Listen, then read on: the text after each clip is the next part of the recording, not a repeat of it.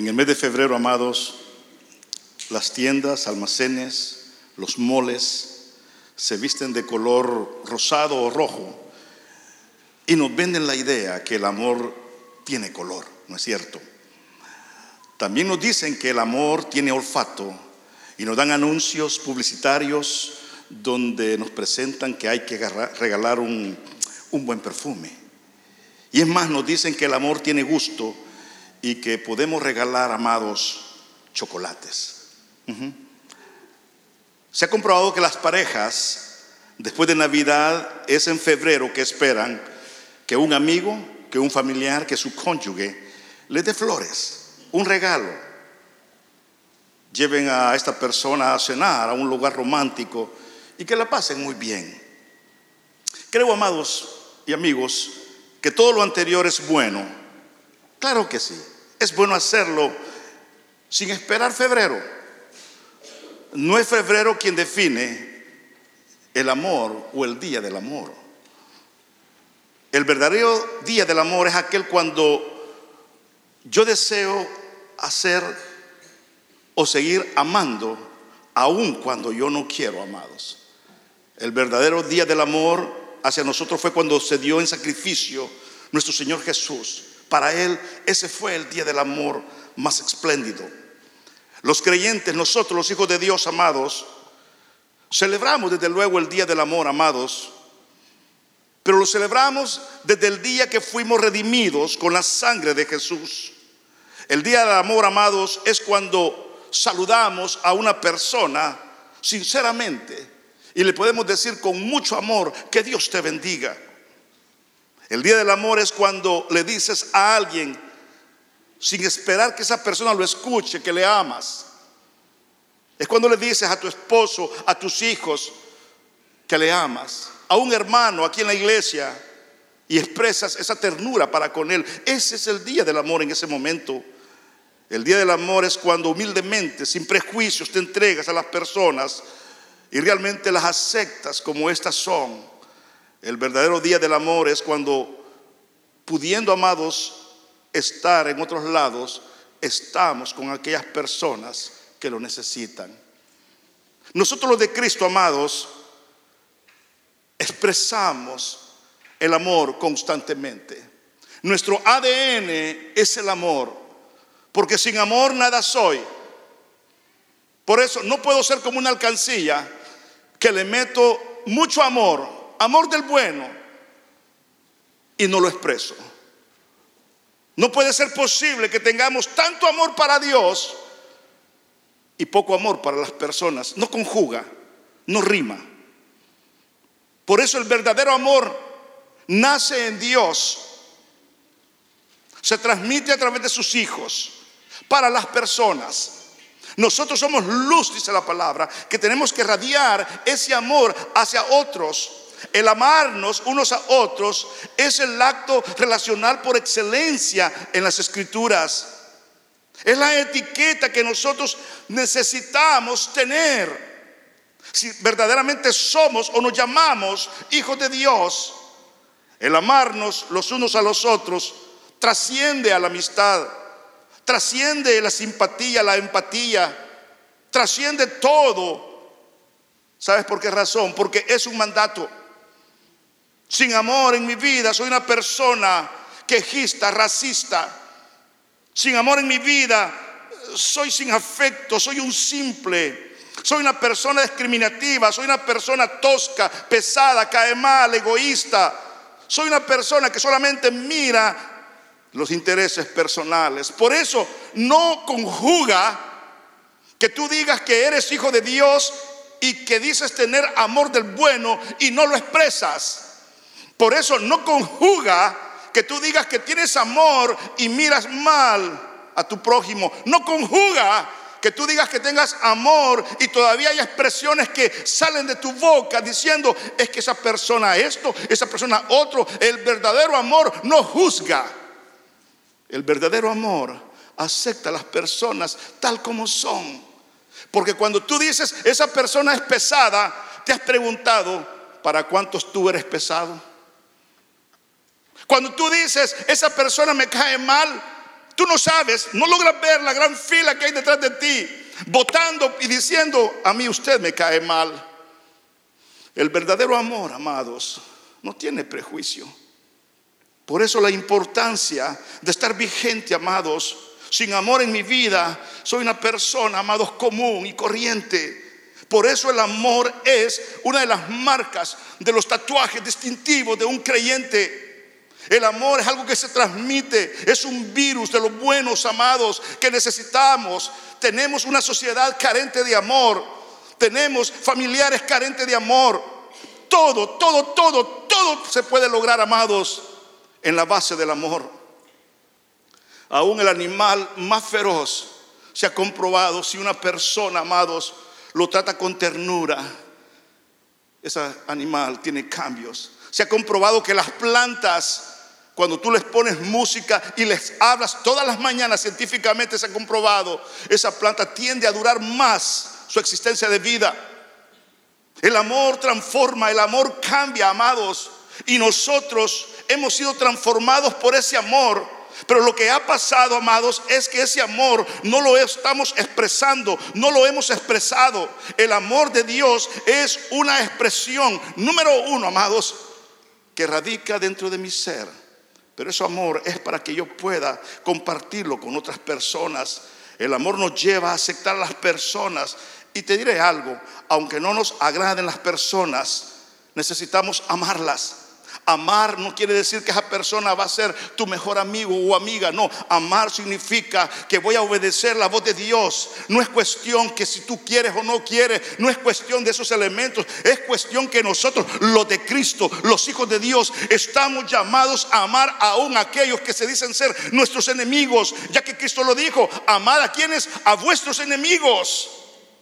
Estamos llamados a amar, a aceptar a las personas tal como son. Y cuando logramos pasar esa frontera, amados, es que tú te conviertes en una persona de alta definición, de alta calidad. Sales de lo común, de lo ordinario a lo extraordinario. Por eso el amor marca una diferencia. Y la marca en tu trabajo, la marca en tu familia, la marca en tu vecindario. Eso es lo que marca, amados, a un creyente, el amor que tenemos hacia las personas. Nuestras culturas son diferentes y tenemos que aceptarnos tal como son. Esta iglesia tiene diferentes nacionalidades. Esta iglesia no es de los mexicanos, no es del centroamericano, no es de los venezolanos. Ese lenguaje acá, amados, no se maneja, porque en Cristo somos uno. Díganme, por favor. No defendemos ningún patriotismo, no defendemos ninguna bandera, no decimos que yo soy mejor. No, eso es prejuicio. En Cristo tenemos que tener un sentimiento en común, que el nombre de Dios sea glorificado por medio de lo que es el amor. Los creyentes en Jesús celebramos el día del amor desde que fuimos redimidos con la sangre de Cristo. Nos convertimos en unos payasos espirituales si realmente esperamos el 14 de febrero para celebrar el día del amor. Creo que estamos mal si tú solamente el 14 de febrero vas con tu esposa a cenar a algún lugar. Estás mal, amado querido. Estás mal si solamente el 14 de febrero regalas unas flores. Estás mal si solamente el 14 de febrero regalas un rico perfume. Estás mal si solamente el 14 de febrero das un poema o dices unas palabras alucidas, amados, a lo que es la fecha. Estamos mal si estamos actuando. Eso quiere decir que la sociedad tiene más poder de convencimiento que el mismo evangelio. El día del amor es todos los días. Es una expresión, es un mandato. Aun cuando usted diga: es que no siento amar, tienes que amar. Aun cuando va en contra de lo que tú sientes en tu corazón. Porque hay gente que nos hace daño, hay gente que nos lastima, hay gente que nos ofende, hay gente que nos discrimina, hay gente que nos mira de menos. No es cierto. Y muchos de vosotros, amados, qué sé yo, somos un poco débiles y eso nos afecta al extremo. Pero, amados, necesitamos amar a las personas, porque el odio en alguien, el orgullo en alguien, la falta de humildad es debilidad del corazón, amados. Por eso el llamado de amarnos unos a otros. que podamos nosotros construir una sociedad diferente. No vamos a cambiar la realidad del mundo, pero sí podemos cambiar la realidad que gira a mi alrededor. Por eso necesitamos amor. Y del amor salen lindas amistades. Dios nos manda que seamos amigos, ¿o no? Anoche las mujeres tenían una linda charla. Yo la estaba viendo, que alguien estaba transmitiendo. Amados, necesitamos ser amigos. Necesitamos ser amigos en la iglesia. La realidad, yo llego a una conclusión que en la iglesia lo que somos hermanos, pero muchos no somos amigos. Porque para ser amigo hay que amar, hay que aceptar tal como es, sin prejuicio. Sin prejuicio. Un amigo jamás va a hablar a la espalda de alguien. Un amigo me va a dejar mejor de que cuando habla de mí. Ese es un amigo. Pero aquel que habla a tus espaldas, ese es un hermano. Por eso la importancia que ese Espíritu Santo, amados, transforme nuestra forma de ser. Y que en la anchura que el fruto del Espíritu Santo gobierna mi vida, en esa anchura yo voy a manifestar más la gloria de Dios para las demás personas. Y qué maravilloso es que no es una coincidencia ni una casualidad que en el fruto del Espíritu Santo, ¿con qué comienza, amados, el primer fruto? Con el amor. Sin amor, nada soy. He sido perdonado por amor. He sido redimido por amor. Es que el amor es la base de todo. La esencia de Dios es amor, amados. La esencia de Dios es amor. Amados, necesitamos nosotros amarnos los unos a los otros. Hoy, mañana y siempre. Amarnos es el mandato que Dios ha dejado. Y amarás al Señor tu Dios con todo tu corazón. No la hipocresía, amados queridos. Necesitamos ser auténticos. No chafa, ¿no es cierto? No falluca. Nosotros de Cristo somos etiquetados con el original, con patente original. Tenemos amor y amor del bueno. Que la gente, que los hermanos puedan ver que realmente amo a las personas tal como son. ¿Está conmigo? Necesito cambiar inclusive ese lenguaje corporal. Cuando no digo nada pero transmito mucho con mis actos faciales, con el body language que muchas veces hago, con mis inconformidades que no digo nada pero con mi cara digo mucho. Hasta en eso, amados, necesito decirle y comunicarle a mi rostro que este rostro tiene que manifestar, proyectar todo el tiempo amor. Dígame, por favor. Para poder tener amigos tenemos que amarlos. Para tener buenos hermanos tenemos que amarlos, cuidarlos y respetarlos y ser como son. Aquí le voy a hablar, amados, rápidamente de algunos principios. El amor es una demanda. Es donde todo comienza. Amémonos, dice la palabra, unos a otros. Es difícil. ¿O no, Ricardo? Muy difícil. Es difícil. Te voy a decir por qué es difícil. Porque cada uno de ustedes tiene su personalidad. Algunos son gruñones. Algunos son bien sentimentales. Algunos se ofenden por cualquier cosa. Cada uno de ustedes tiene su forma de ser. Y eso es lo que Dios quiere que transformemos. Pero cuando la palabra nos dice que nos amemos los unos a los otros, es donde todo comienza. Como pastor, como ser humano te lo digo, se me es difícil muchas veces muchas personas, ¿o no? Pues sí. Si entre usted y yo, en aspectos emocionales somos iguales. En aspectos espirituales es que otras personas logran vencer esos detalles nada más. ¿Cuesta amar? Sí, cuesta amar. Y algunas veces tenemos que decirle: Señor, amo a esta persona porque tú me mandas que lo ame. Pero si no, Jesús, quiero que sepas que lo hubiera bautizado en gasolina, ¿no es cierto? o en ácido. Amados, es donde todo comienza. Necesitamos amarnos con respeto. El hombre va a ver a la mujer en la iglesia con respeto. Va a amar, claro que sí, con respeto. No va a haber malicia, no. No va a haber engaño, no. Nos vamos a cuidar. Nos vamos a amar, nos vamos a respetar, vamos a tener a nuestros hermanos como algo digno, como algo digno. Y ese es el mandato, que nos amemos los unos a los otros. Es un imperativo. No es una opción que usted va a elegir. No le estoy presentando una opción. ¿Y usted qué opina? No. Es un mandato. Es la exigencia del evangelio. Es la exigencia de Dios. No podemos negociar con Dios. Ay, Señor, es que tú no sabes lo que a mí me han hecho. No es justificable. Aún si un hermano te ha ofendido, aún con todo y eso, no es justificable, no es negociable. Te voy a amar, te voy a amar. El que no ama no ha aprendido a perdonar. Y el que perdona es porque ha aprendido a amar. No se te olvides esa ecuación. Jesús resumió toda la ley en este mandamiento. Y amarás, ¿a quién? A Dios sobre todas las cosas. Y amarás a tu prójimo como a ti mismo. Yo no sé cómo. Es ahí el problema. Es ahí el problema. En que muchos de vosotros, amados, no se aman a sí mismos. Y si tú no te amas a ti mismo, no puedes amar a otras personas. No puedes amar a otras personas. Pero el mandato ahí está. Segundo lugar, la base del amor.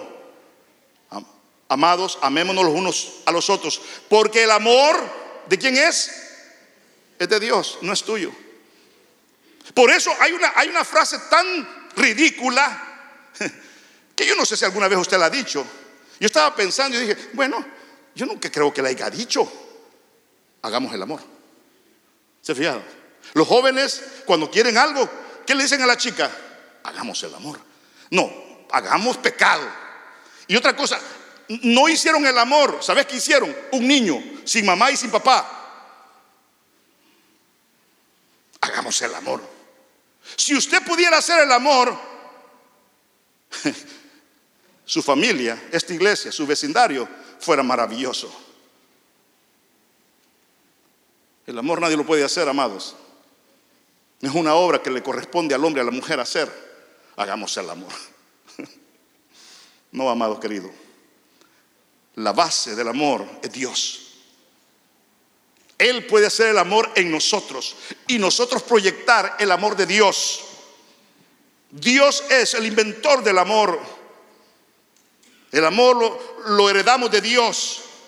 Es una urgencia que nosotros los de Cristo, amados, nos empapemos, nos sumerjamos en el amor. Es un imperativo que la iglesia de Cristo ame. Por eso está que muchos no evangelizan, porque no aman.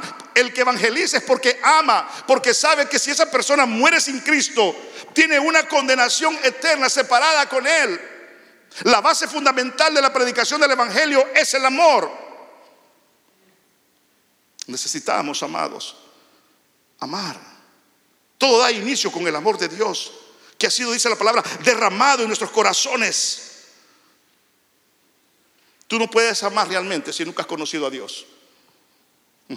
Lo que hay en tu corazón es amargura, es venganza, es falta de perdón. ¿Por qué? Porque la base es el amor. El que no ama no ha conocido a Dios, porque Dios es amor. Sin Cristo yo no puedo amar. Sin Cristo toda la gente me cae mal. Sin Cristo todos están equivocados menos yo. Sin Cristo, amados, hay rencor, hay odio, hay indiferencia, hay amargura. Sin Cristo hay frustración. Por eso, amados, necesito poner la base fundamental del amor en mi vida, que es Dios. Si es que tú no eres creyente. Y si eres creyente, lo que necesitas es ser guiado por el fruto del Espíritu Santo, el cual el primero es el amor. Ese es nuestro ADN espiritual, los que somos de Cristo. En tercer lugar, el amor es un acto incondicional. En esto consiste el amor. Escucha, no en que nosotros hayamos amado a Dios, sino que Él nos amó a nosotros primero y envió a su Hijo en propiciación por nuestros pecados. El amor de Dios está impulsado por su carácter, su naturaleza divina. Dios nos ama, amén. Dios nos ama incondicionalmente. Él lo ha demostrado. ¿Por qué? Porque el amor sin demostración muchas veces es falsedad. El amor no es una idea, el amor no es un concepto. El amor no hay que verlo con ojos de lógica. El amor no hay que verlo con ojos de entendimiento. Es que no entiendo, es que no estás llamado a entender el amor. Estamos llamados a ejecutar el amor nada más. El amor es un acto demostrativo Dios me amó en el pasado, me ama en el presente, y lo maravilloso es que me va a amar en el futuro. A eso se le llama la inmutabilidad de Dios. Dios no cambia. Imagínate que Dios cambiara por lo que hacemos. Híjole, que Dios diga: ya no te amo porque fallaste este día. Muchos de ustedes no tienen el amor de Dios, comenzando por el pastor. Pero Dios me ama incondicionalmente. Es más, Dios me sigue amando aun cuando le fallo. Escúchalo. Es incondicional. Él está conmigo en todo tiempo. Aun cuando estoy mal delante de Él, Él me sigue amando. Eso se llama la inmutabilidad de Dios. Dios no cambia. No es como nosotros, pues. Tú en la mañana te levantas contento y en la noche estás como un león o una leona, ¿no es cierto? En la mañana dices te amo y en la tarde dices te odio. Confundes a la opinión pública de tu familia, de tus hermanos. Algunas veces entras por esas puertas bien sonriente y ¿quién te detiene? Aleluya, gloria a Dios, hermana, ¿cómo está? Pero otros días entras, amados, como que, híjole, mejor no digo lo que iba a decir. Entonces, ¿qué ha pasado? No realizamos, amados, que todos cometemos errores. No realizamos eso. El amor tiene que ser incondicional con las personas, porque Dios de esa forma es incondicional para conmigo. Y alabado sea su nombre, amados, que Él me acepta tal como soy. Él no me ama menos cuando peco, escúchalo. No, me sigue amando, me sigue amando. Y si he fallado, todavía me ama tanto que ha puesto a un abogado que intercede por mí. Alabado su nombre. La expectativa de Dios, amados, es que nos amemos unos a otros con amor y respeto. El amor, amados, aunque es una palabra de 4 letras, es un acto demostrativo. Escúchalo bien. Termino señalando el texto, amados. El que no ama no ha conocido a Dios, porque Dios es amor. Amándonos es una acción que hago por obediencia a Dios, no por lo que tú sientes. Quedemos bien claros con eso, amados. En este tema, lo que tú sientes sale sobrando. Es lo que Dios quiere que tú hagas. Dios quiere que le honres amando a las personas. Nosotros se ha dicho que somos uno de los peores ejércitos que hay en la tierra, amados. Cuando cae un soldado, muchas veces, amados, no entramos al campo de batalla, lo dejamos moribundo. En vez de echarlo al hombro, amados, si falló, caminar juntamente con Él y restaurarle. Eso es amor, amados queridos. Ese es amor. Amor es tener la conciencia que cuando yo falle, quiero que me traten con amor. Que hermanos que no consienten mi falta, pero que no me ofendan, que no me saquen una lágrima. Amor es, amados, protegernos. Eso es amor. Amor no es juzgarnos. No. Nuestro ADN, amados, es un amor, amados. No es perfecto, pero hay que lucirlo mejor. Aceptémonos, amémonos, amados, y sáquese ese concepto. Día del amor no es 14 de febrero. Día del amor para los de Cristo son todos los días. Amén. Vamos a orar. Padre, te damos gracias, Jesús. Padre,